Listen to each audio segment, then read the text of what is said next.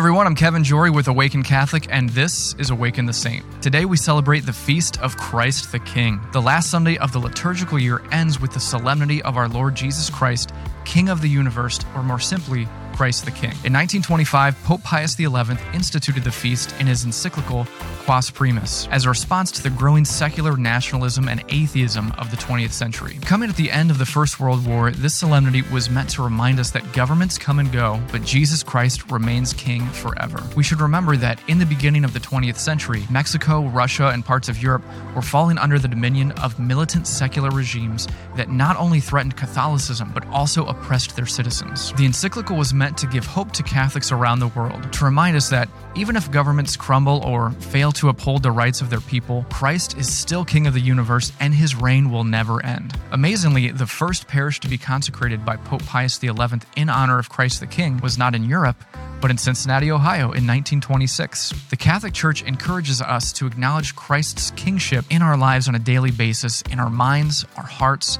and with our bodies. We should remember to whom we belong first and foremost. As clarification for Americans who are most concerned with the concept of kingship versus democracy, the encyclical has this to say: "This kingdom of Christ is spiritual and is concerned with spiritual things. The Gospels present this kingdom as one which men prepare to enter by penance and cannot actually enter except by faith and by baptism, which, though an external rite, signifies and produces an interior regeneration. This kingdom is opposed to none other than to that of Satan and to the power of darkness.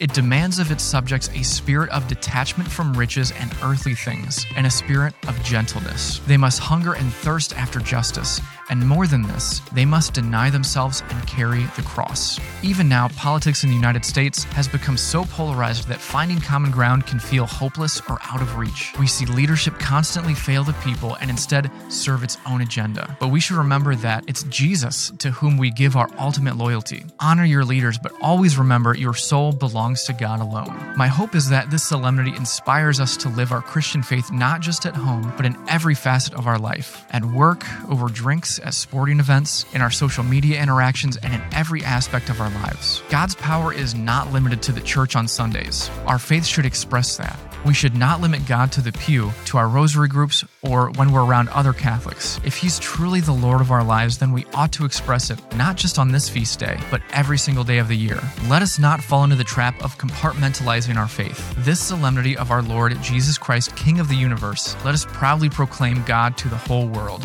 Our Lord Jesus Christ, be King of our minds, Lord of our hearts, and Master of our actions. Christ is King. Amen.